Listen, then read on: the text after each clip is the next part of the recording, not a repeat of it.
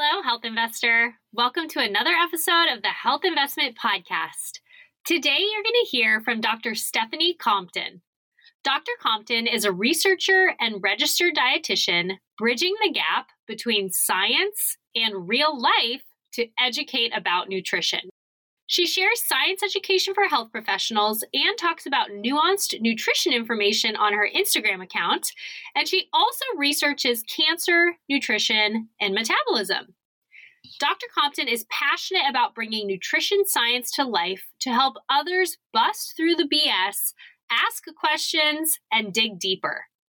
In the episode, she shares whether or not to change your habits based on news headlines, how to find trustworthy sources on social media, what she wishes people knew about nutrition, and more.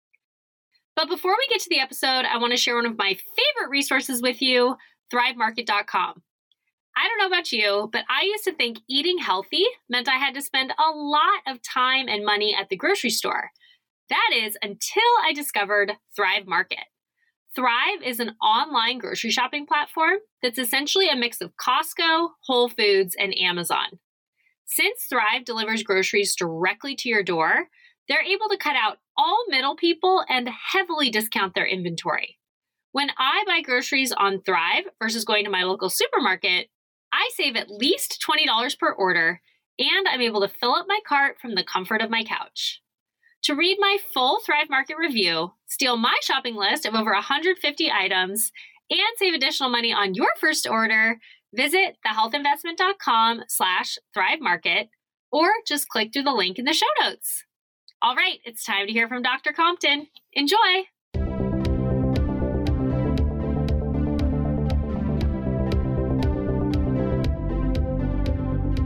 I'm Brooke Simonson, certified nutrition coach and your host of the Health Investment Podcast. If you're ready to look and feel your best without any confusion, frustration, or stress, you're in the right place. Each week, I interview experts and share no-nonsense, research-backed tips so that you can finally lose weight for good, eat healthy long-term, have the high energy you crave, and feel like $1,000,000. I'm so happy you're here with me today. Don't forget to hit subscribe so that you never miss an episode. Hi, Dr. Compton. Thank you so much for joining me today on the Health Investment Podcast. Yes, thank you so much for having me. I appreciate being here. I follow you on social media, which is phenomenal. You do such a great job on your Instagram page, and we will send everybody there. But I also am part of your Nutrition Lab Pro, which is, I think, correct me if I'm wrong because you created it, but it's essentially you help people in the nutrition space break apart research so that you can speak more from like an evidence-based, science-backed, I don't know, perspective. Yeah, no, absolutely. Okay. Yes. How would you say it? How would you say what what we do in there? Yeah, so I created this membership platform called the Nutrition Lab Pro, mainly because I really wanted to help other people, like you said, nutrition professionals, fitness professionals, other health professions, be able to break down research. Because I know a lot of us don't get a ton of that like education. And so, as evidence-based professionals, we're asked about things like this. Like people ask us, we see it on social media, like our clients come to us with that kind of stuff. And so I wanted to create a membership platform that would help those professionals break down research in kind of an evidence-based way, like you said. So that's kind of the meat and potatoes of it. Yeah, I really like it. And it's also a cool place where we can kind of meet together too, and like do like journal clubs and like ask questions, that kind of thing. So I've really loved the Nutrition Lab Pro, and I'm happy that you're a member also. Yeah, I mean, I have learned a ton, and I just feel so much more confident now. I signed up for, and this could be interesting for listeners as well, there's a platform called Stork, and you can get the, different research sent to you. You can create a whole search. But I get those in my email now, and it's just really interesting to have like daily research sent that, I set all the specifications. So I get meta-analyses and about weight loss and nutrition and all the different things. And I've learned a ton from you. So I'm excited to now share your knowledge with my audience. Yes, of course. Can you start out by just telling us a bit about your background and what led you to become a nutrition, metabolism, and cancer reser and registered dietitian? All of the things.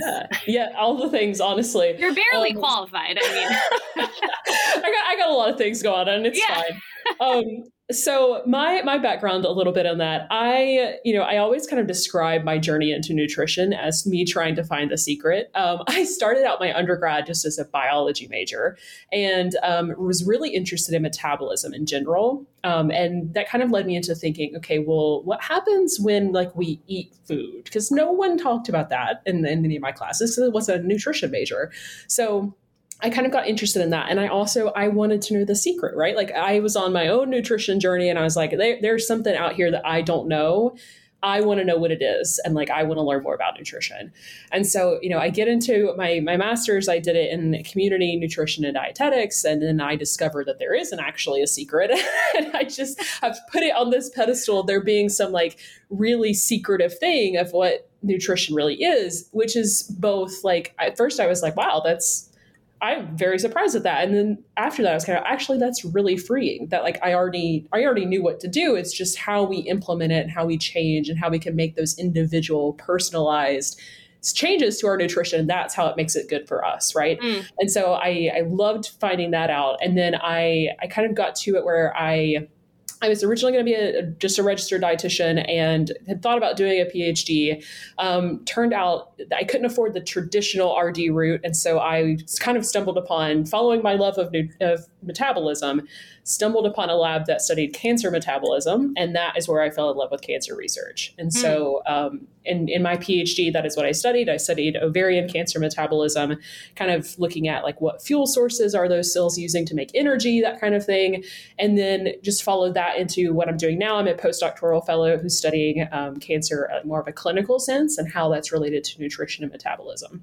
So that's kind of how it all ties together. But in relation to what I do on social media and what I do through like my membership platform, I kind of started that as a way to practice science communication and to really help other people bust through the BS. Because like I said, I started out saying, what's the secret, right? Like I want to know all the stuff. And I saw all of that's when like Instagram was really young. So it was like really, really Wild West out there of like what kind of nutrition information was out on the internet.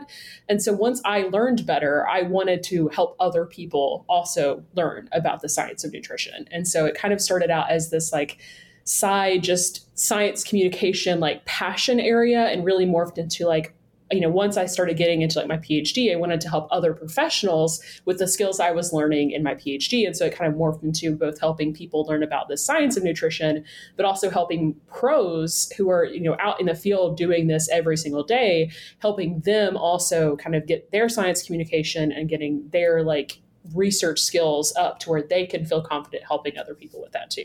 So it's kind of how it's morphed from there. But, I've really liked, being able to bring in all those things together.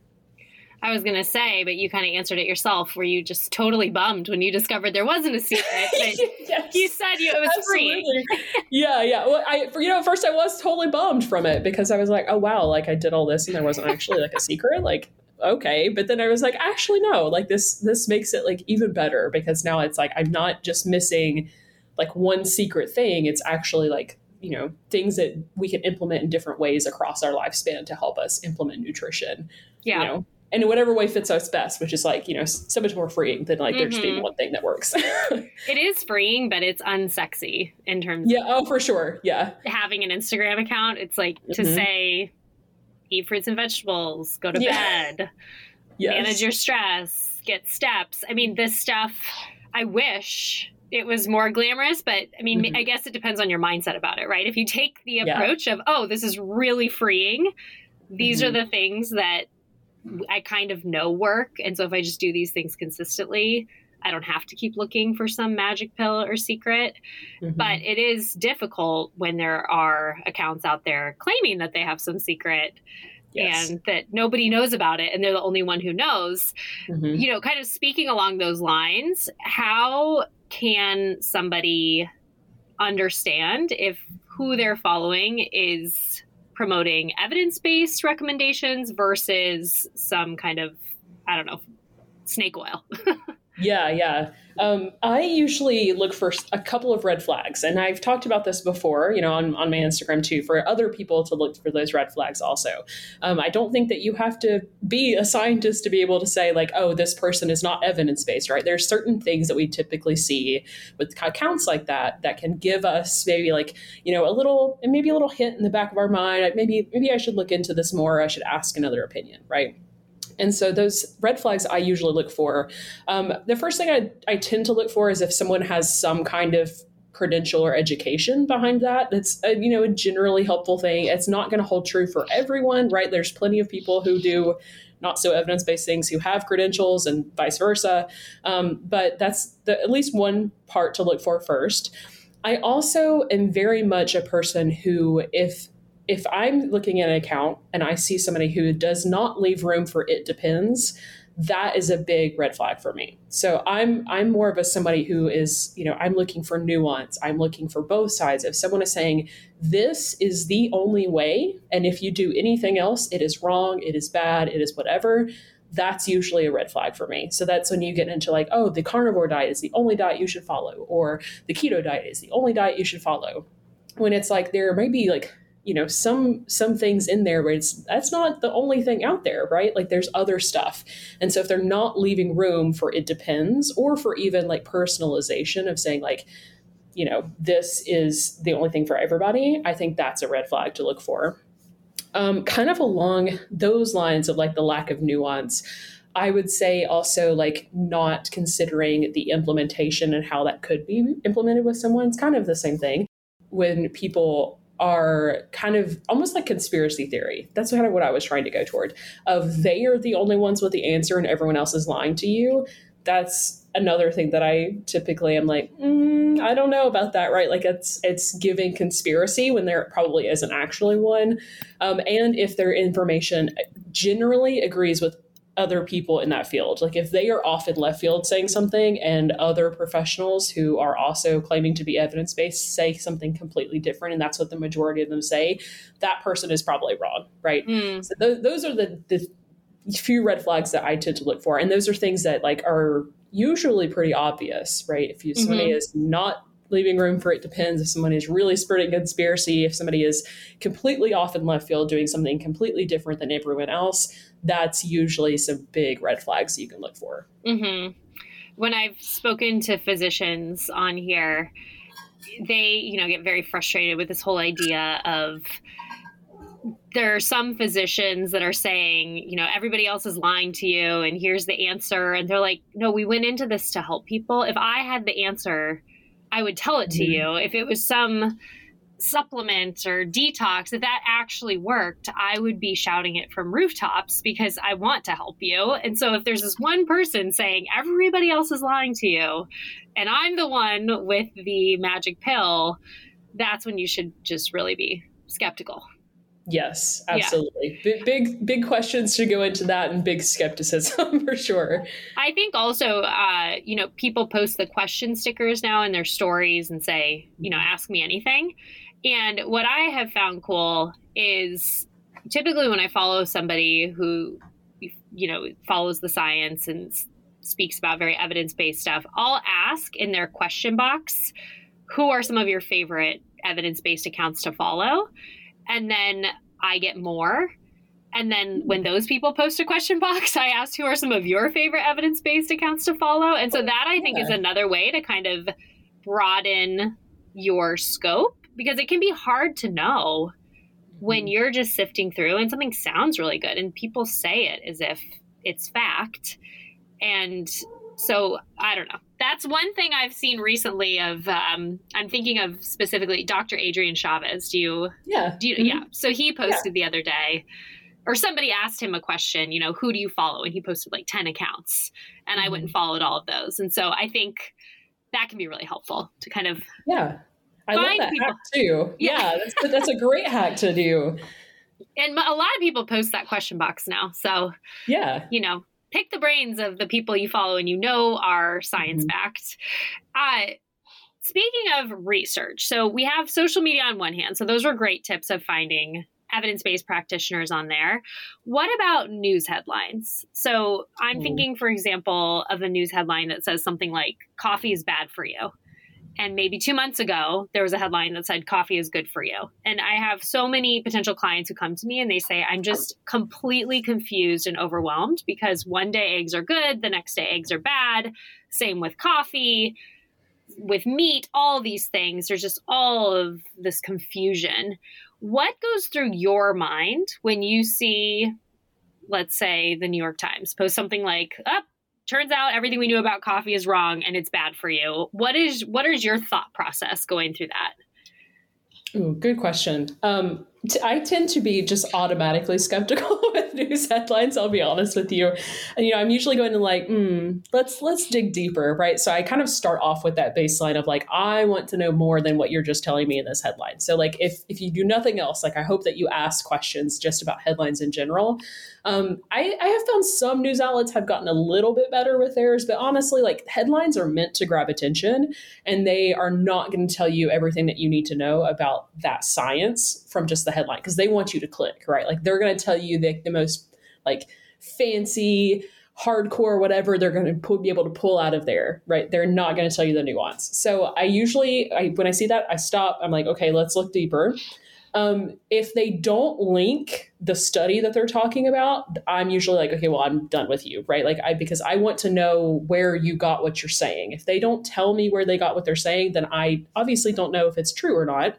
And so if they do link the study, though, I usually will follow it. And I know typically I say don't just read the abstract, but if you are somebody who's just like looking at, you're scrolling your phone, you're looking at news article headlines and you want to know, like, is this something I should think about, or is this something I should bring up to somebody, or is this something that I should apply?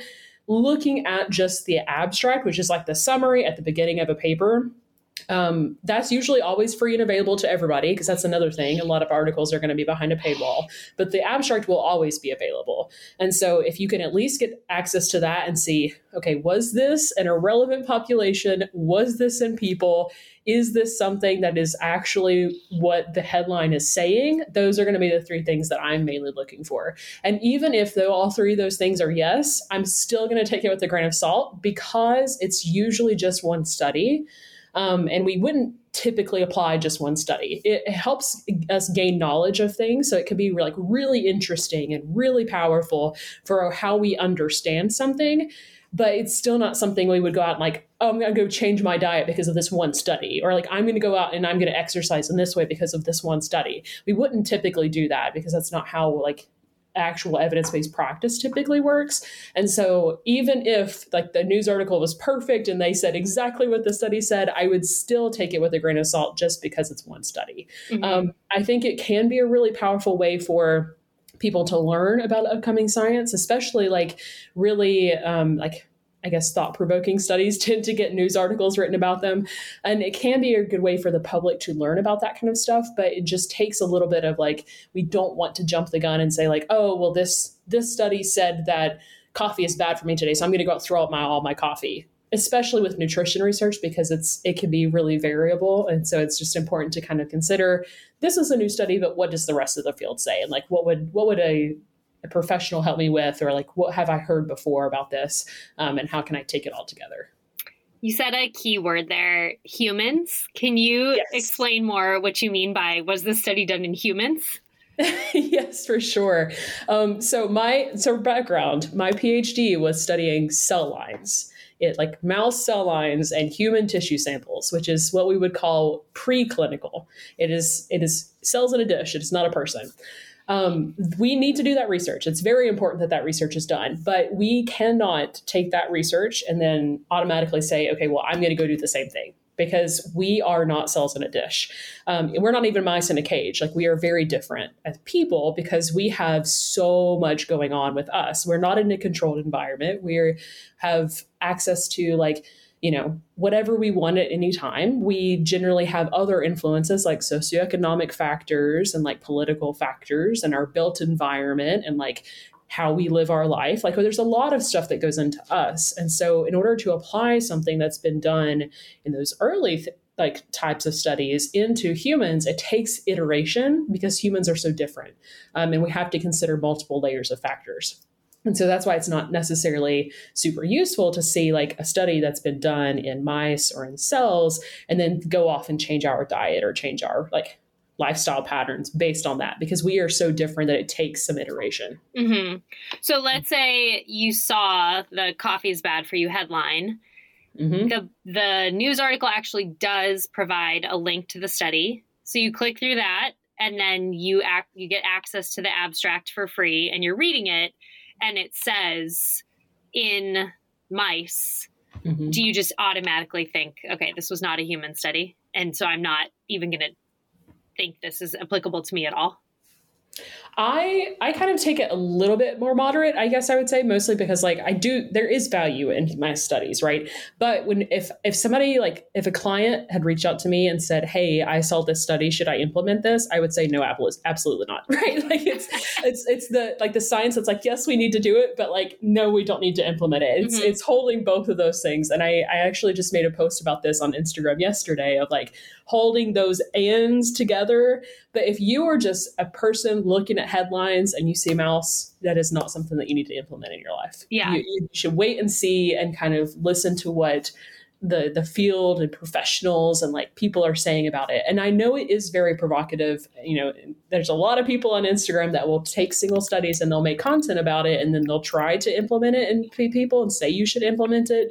But just be cautious with that, because we don't always do that. Even if it's like a very nice mouse study, like we would still not directly implement it. It's useful to think about, but not to like go out and change your life right then. You know what I mean? Right.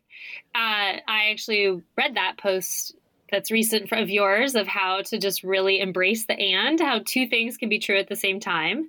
And I think on the last slide, you said the word nuance, and just that's lost a lot of the time. Because again, it's not as exciting to have an Instagram post, with nuance. Or, you know, if somebody asks in the comments, you know, does X whatever, and you say, well, it depends. Like, that's not as catchy as the other person who's just saying, absolutely, carbs are bad, give up all carbs. I mean, those people just kind of garner more attention, I think, because they're just saying these kind of crazy things. And we go on social media maybe to be kind of shocked and wowed. A part of us does. And so if you're just scrolling and it's like, oh, somebody else telling me to go to bed and somebody else telling me to eat more vegetables, it just can feel boring. Or I don't know. But I'm going to link that exact post of yours in the show notes so somebody can go look at that. And I think it just really speaks volumes to kind of how we should be processing and understanding social media and realizing there should be nuance and that two truths can exist at the same time. I think we forget that a lot of the time. Yes. You kind of hinted also to the limitations of nutrition research. Can you get more into that, of why it's such a hard field to study? I mean, for sure. I could spend years talking about this one subject. So I do nutrition research for everyone listening. And I do nutrition and cancer research, which is it's a whole bag of worms. But I would say I both sometimes want to flip tables over how complicated and like messy nutrition research is. And at the same time, I absolutely love it because I feel like it is like the ultimate application of science in real life. And I love bringing that together. With nutrition research, it is so difficult to do. Mainly because, you know, you could do it in cell lines and in mice, and that's all great and good. And that tells you like really like tiny details of what we need to know about nutrition. But then you got to do it in humans. And it's like, okay, well, that tastes gross, or I'm going to lie to you about what I ate, because we don't like to admit that what we ate, right? We're kind of conditioned to not do that. Or like, I can't afford that because my socioeconomic status is different. Or I'm undergoing this like, you know, cancer treatment, for example, and I don't feel like doing this. And so it adds in that real life aspect. And then you can even get further and say, okay, well, if we can implement it in humans, then like, can we put it in like a bigger population of people? Because then it's like, okay, well, can just the general person who's coming to like a dietitian or a nutrition coach, like actually be able to get this information and use it? So it's like this whole spectrum of how we can actually like take into account the really hard science and the really real life and bring it together. And so That's what makes it so difficult, though, is that there's so many influences to it that you have to kind of parse out, like, what can I look at and what's still missing and where can I go next? And so that's what I really like about doing that kind of research, because I love bringing the real life into the science, but I can also say, okay, I'm going to look at it from this angle, and then I'm going to look at it from this angle, and like those will complement each other, because we need to look at it from multiple angles in order to be able to say, like, oh yeah, like we know what we're doing. Like this is this is something we can actually put in humans, and this is something humans actually like. But that's the thing, is like when you do that research and when you see that research on the internet, you have to think about like all of those different things, and you have to think about like, okay, well, did humans actually implement it? Did they kind of fib about it? Because we tend to fib about things, especially nutrition. Could we actually do this in a different population or like a bigger population? And then like, how is that related to like our everyday eating? So I just love the spectrum of it and how you can like spile it all together and look at it from multiple different ways. Yeah. To me, when I start thinking about it and going down that rabbit hole, it just, I mean, I'm glad you light up and get excited about it, because it feels debilitating to me to think about, in terms of, let's say you wanted to study deli meat. And so you try to run a study on that. But then, I mean, even isolating that variable, I mean, people are moving different amounts or sleeping different amounts or eating different amounts of fruits and vegetables. I mean, just to get accurate information about deli meat just seems so hard. Yeah, no, you hit it on the head. Really, it does get like you can slice it so many ways and look at so many different variables, and that's what makes it hard to study people, because we're just like out living our lives, like free to do whatever we want, versus like, mice, they live in a cage and we can control everything we give them and like that kind of thing, right? So it becomes this like, what do they call that? Like a wicked problem, where it's like there's so many different ways to answer it. But I think that it kind of goes into, nutrition is always going to be a wicked solution also. Like there's so many different ways we can implement it and make it individual. And that's one thing that makes it powerful, but also really hard to study. Hey there, health investor. I hope you're enjoying the episode. Just popping in here for a quick minute to share an exciting opportunity with you. Outside of hosting this podcast, I work as a nutrition coach specializing in sustainable weight loss. If you've been struggling to lose weight and actually keep it off, I'd love to connect with you in my group or one-on-one coaching program. Unlike restrictive, hard-to-follow diets that only provide short-term results, I help you adopt science-backed habits and an everything in moderation mindset so that you can lose weight permanently, feel completely in control of your cravings, have steady energy throughout the day, and stick with healthy habits long-term. To learn more about my coaching programs and apply to work with me, visit thehealthinvestment.com or follow me on Instagram at thehealthinvestment. Now, back to the episode. And again, why somebody then says some crazy headline about deli meat, like you have to understand like how do they know that, right? Or yes, exactly. Did they put humans in a airtight locked container and like only feed them deli meat and have them sleep the exact same amount and they all have the same genetics? Like, that those studies are impossible to do. And like you said, we need to have studies on things, and there's limitations, but we can still get a lot. But if anybody is out there spewing these just crazy thoughts about, I don't know, nutrition, it just, you take it with a grain of salt. Because and I want to point out too, one thing that you said is that you said like there's some of those studies to design are impossible. Yeah. And I think sometimes I've even seen on the internet of people saying, well, they aren't even doing studies on this. So like it's a conspiracy that they don't want us to get better. But it's like it would be impossible to test what you're asking to test. Like we can't test how every single thing that we eat and are exposed to at all times every single day affects our hormones or something like that. Like we can't test that the way that you're even saying it. And so is it a conspiracy, or do you just not understand how we cannot do it? Yeah. So it's leaving out that it depends on that like nuance of both strengths and weaknesses of studies. Like we need both. And if you can't look at both, sometimes it's really hard to get that. It depends. And the ethics of it. I mean, with cancer research, you can't give a human cancer to then study how different nutrition affects that or something. Like you have to do cell studies, or can you even do rodent studies with cancer, or you mostly just do like cell and petri? Okay. Yeah.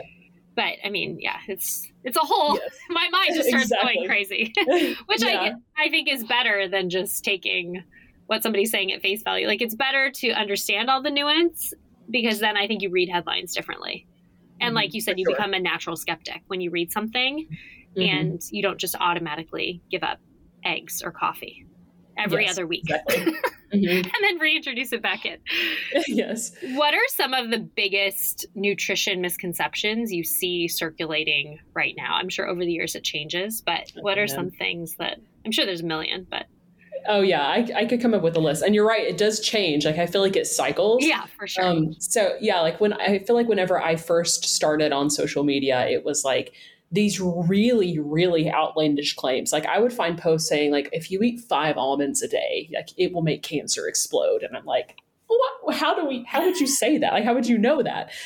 So it's like, it can go anything from like that outlandish to things that are like, it sounds like it should be something that should be right, and there's like a grain of truth to it, but everything else is kind of pulled out of context.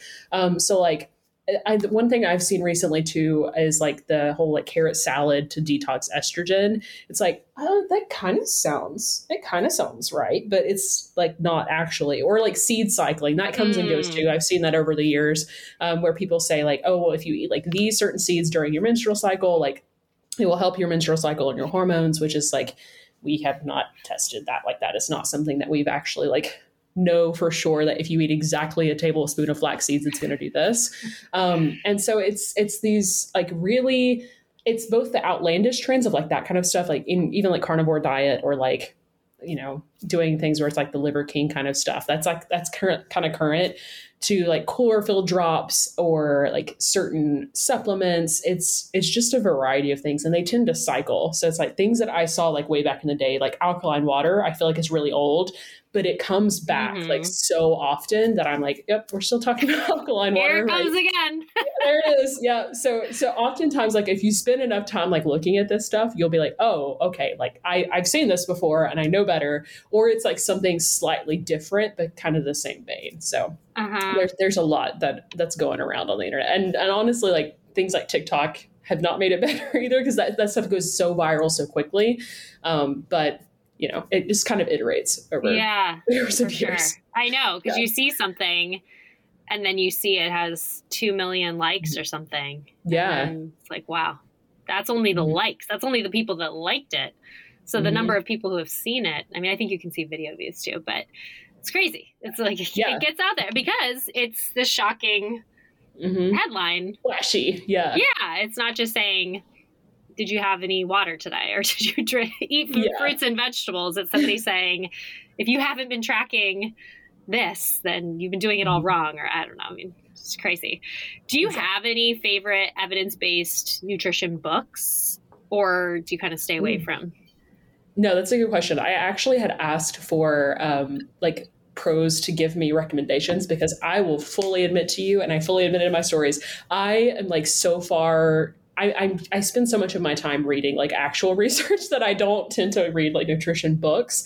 I know that there are some out there that I like have been recommended to me, but I have not been able to read them and vouch for them. So I tend to just say like, nutrition books can be a toss-up. There are some good ones that are out there, but more often than not, I would say a lot of the general nutrition books that you would find at like Barnes and Noble or like Target or, you know, another like bookseller store, a lot of those are going to be a little bit more on the pseudoscience side. And sometimes there are a lot on the pseudoscience side. And that's because with those kind of like publications, they don't have to show their sources. They don't have to get it peer reviewed, and anybody can publish anything because they can self-publish. So you don't even have to like always go through a publisher to be able to put a book on the shelf. And so I tend to be very wary with like any book out there, but I do know that there are some out there. I can see if I can find that list and share it with you, but that other people recommended. Again, I can't vouch for them because I have not read them, but other people have recommended them to me.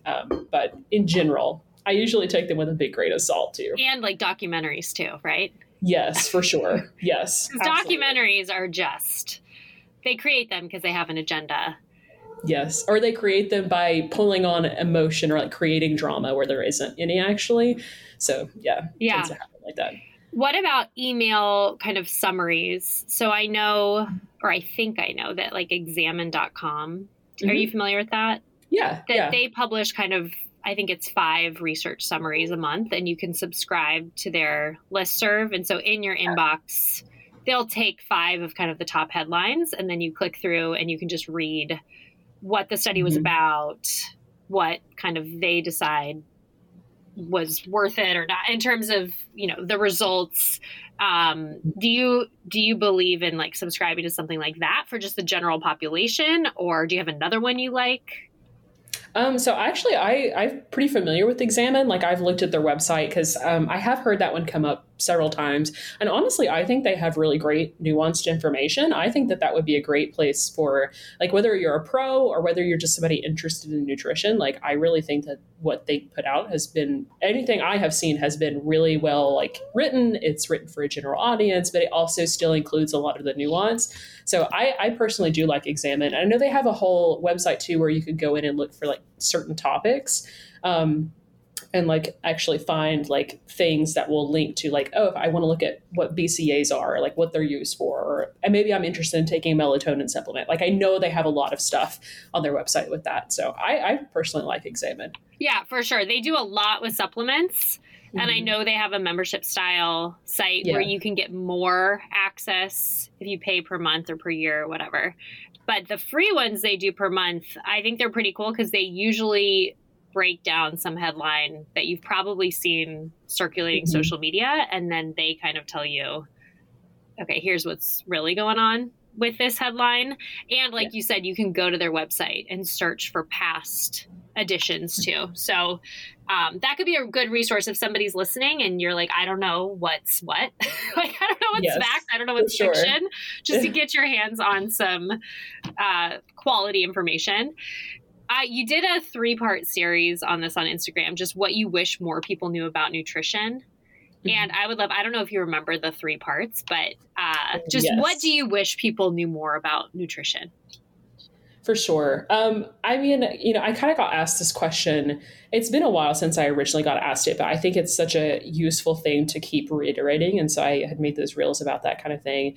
I think some of the things that I wish people knew more about nutrition is that like sometimes it's not meant for one thing. It's not something that you have to focus on, like just shrinking, for example. That was one of the examples that I gave. Like, I don't think that nutrition is just meant to be a means to an end to make yourself smaller. Like there are so many other things that nutrition is useful for that are not just that. Like totally okay. I'm of the mind, like if that's what you want to do, like I'm not against that. Like I totally believe in like, you know, body autonomy, that kind of thing. But sometimes I feel like we get into this, like it's only for that. And it's not really only for that. I also had one where I said nutrition is real life and a science, because sometimes I feel like people get either too far in the science or they get too far in their real life. And it's like, you kind of have to think of both. Like it's such a cool application of like, we can ask science questions and we can apply it in real life. And it's such a cool field to be able to do that in. And that's one thing that I really wish, like, you know, more people kind of thought about whenever they're looking at nutrition research or like, you know, thinking about it in real life too. Let me see if I can find another one too. One thing I had said too is not everyone is an expert. Just because someone acts or looks a certain way, that doesn't mean that they automatically have expertise. Sometimes people do use their bodies as business cards to say, like, I know what I'm talking about because look at me. But that's not necessarily something that, you know, is like a super common thing, right? And you don't have to look like that, or you don't have to look like a certain way. And you want to be looking for more of those red flags than just what someone looks like when you're looking for nutrition information online. And then I think I had one more. Let me see if I can find it real quick. But I mean, honestly, like a lot of those things, I just wish there was more talk about that on the internet, because I feel like sometimes we forget some of those things whenever we're talking about and looking at nutrition. But honestly, I also wish that people really understood that they don't have to do it like one certain way. Like you can implement what you need to implement, and you can change it, and it will change over the course of your life. It's finding what works for you in the time and life and pattern that you're in, and tweaking it to where it fits you better, rather than it's like, I have to follow this person's diet and this person's protocol and like do this exact supplement regime or something like that. Right. Or I ate this way in my 30s. Mm-hmm. And now I'm in my 40s, exactly. And I have to keep eating this way because it worked once. It's like, it can evolve. Yes. Yeah. Yes, for sure. Can you explain a term like hormone balancing? I see this all the time. And how somebody will say, balance your hormones, or, I mean, they're saying all sorts of things about it, but how is that so much more complex than somebody is suggesting? Oh, for sure. So I also have a post on this, if you want to link that one in the show notes too, with hormone balance. And there's just a lot of these, they sound really sciencey words that people throw out. So hormone balance is a good one. Inflammation, that's also a good one. A lot of people do this with cancer. Also, they'll say like, oh, this causes cancer, or like this is linked to cancer or something like that. There's just a lot of like really broad things that people kind of throw out, when in reality, it's like, that's so broad that does it actually mean anything anymore? And the answer is usually no. So like with hormone balance as the example, I always say like, okay, if we're talking hormone balance, which hormones are we talking about? Because we have a lot of different hormonal influences, like they do a lot of different things. And, I'm not an endocrinologist, and it's just like, even I don't know some of these things, right? Because I don't study hormones specifically. So which hormones are we talking about? What does that balance actually look like? Like, they're not all supposed to be the same. Is one supposed to be increased and the other decreased? Or is one supposed to be this level and the other one this level? Like, what does balance actually mean? And are they supposed to change? So a great example of like a nutrition related hormone that's really popular right now is like insulin. So people are like, oh, I need to lower my insulin curve. Like, I don't want an insulin response, when it's like, well, your insulin levels are supposed to change if you eat a meal. Like it's supposed to happen. Like that's the whole point of the insulin, right? And so like, is it actually bad that your insulin's changing, or is that what you're supposed to do? And so a lot of people are like almost turning that into this thing they have to micromanage, and like, it's bad if it changes, when actually it's not. It's supposed to happen, right? So is it supposed to change is another great question I tend to ask. I would also say, is this person qualified to talk about hormones? Unless it is an endocrinologist or someone who has more advanced training in hormones, honestly, I would say like not really. There's a lot that goes into hormones, and it's a really complicated subject. And so if they did like a 2-week hormone course, they're probably not qualified to talk about it. And then I would say, is this an actual problem, or is it just marketing? It's kind of going back to the insulin example. Like, is it really a problem of that's happening in like a regular like population, like just overall, or is it them marketing something, like either their coaching or that their continuous glucose monitor, or like, their ebook or something like that? And then I would say, like, would we know the fix is an actual fix? Like, would we know that the carrot salad actually detoxes estrogen? Probably not, right? So it's like asking questions like that when you see those really big buckets of stuff can really be helpful in like determining, like, is this something should I go eat a carrot salad? Should I go get a continuous glucose monitor? Or is it just like, if I ask a few questions, can I dig a little deeper and like get to where I'm like, okay, that's maybe not something I need to do right now, and maybe I can ask someone else about it, or maybe it's like just something that somebody's trying to sell me. Right. I mean, to know about the carrot salad, for example, you would have to go get a lot of blood work done at different points, right? To measure your estrogen level before the carrot salad, while eating the carrot salad, after eating. I mean, I don't think anybody out there is doing that. So you don't actually know. I mean, maybe you feel like you have more energy or something, and then somebody will say, oh, it worked. My hormones are balanced. I have more energy, but maybe you also just slept more the night before. Or, there's so many different things. Yeah. Or maybe eating the carrot salad added some vegetables into your life. You hadn't been eating them before. I mean, if that's what gets you eating vegetables, I guess. But at the same time, like, it's not because that's detoxing your estrogen. It's because you're eating carrots. Right. Yeah. So it's like, is this just because I happen to start doing this, or because it actually is like doing it? Like, is it fixing it the way it says it's going to? For sure. Such a good point. One of the final questions I ask each of my guests is, in your opinion, what does it mean to make the health investment? Oh, I love that. To me, and especially based on our conversation today, I would say making the health investment is being curious enough to really get into all the health information that you see on the internet and saying, is this something that I need and I need to change or I can implement even just in general? Or is there some other way that I can make an investment in my health, whatever that means, that would be better for me or would actually be evidence-based or would fit into the rest of my life? I think there's so many ways that we can make investments in our health, again, whatever that health happens to be, like whatever you're focusing on, but finding something out there and kind of digging deeper and asking questions about the stuff that you see on the internet will save you a lot of time and money and effort and energy that you could spend doing something that would actually be helpful and fit into your life rather than just something that's really shiny, like we've been talking about. So that's my takeaway from our conversation. No, I think health investment is such a great point. And just the other day, I was talking to a client who is just like stressed to the max, going through a really difficult time right now. And then she came to me and she said, I just found this new strength training routine I think I should start. And I was like, honestly, I don't know, because like that's just going to be more stress on your body, right? Like by definition, that's what you're doing. You're stressing out your muscles. And I said, what if maybe right now it's just like sleeping and thinking that sleeping is just as good for you as strength training that you can do down the road? And she was like, oh my God, thank you. Like, yes, I don't really actually want to do this. And, could you just go to bed 10 minutes earlier? It's not always just push and add more. Sometimes it's take stuff away. Exactly. Or just do the boring stuff. Give yourself the space and the freedom to go to bed or to read a book. All of these things can help just as much as the flashy thing that you see. Yeah.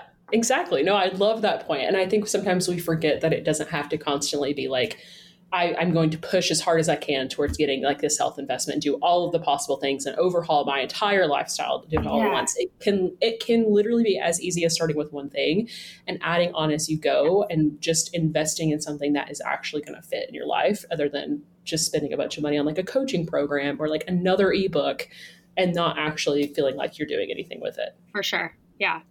I know everybody's going to want to follow and find you. I already mentioned I'm going to link a couple of your Instagram posts, but what is your Instagram? Where are you all over the interwebs?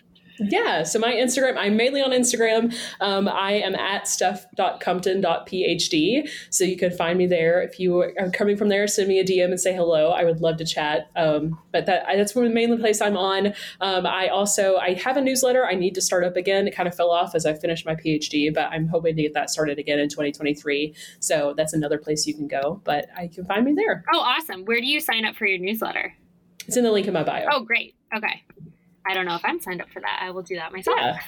Yeah. Awesome. Well, thank you so much for sharing your time and your wisdom with us today. I know everybody is going to go follow you on Instagram and learn so much more. Just very appreciative for you being here, Stephanie. Yeah. Thank you so much for having me. It was a great time. Well, that's all for today. Thanks again for joining me here on the Health Investment Podcast. I'm so grateful for each and every one of my listeners. On your way out, remember to hit subscribe so that you never miss an episode. See you next week. All content in this podcast was created for general informational purposes only by a non-physician. None of the content should serve as a substitute for professional medical advice, treatment, or diagnosis. Always consult a qualified health provider with any questions regarding a medical condition and before making changes to your diet, lifestyle, and/or exercise programs. Do not disregard any professional medical advice you have received or postpone seeking such advice because of something you heard on this podcast.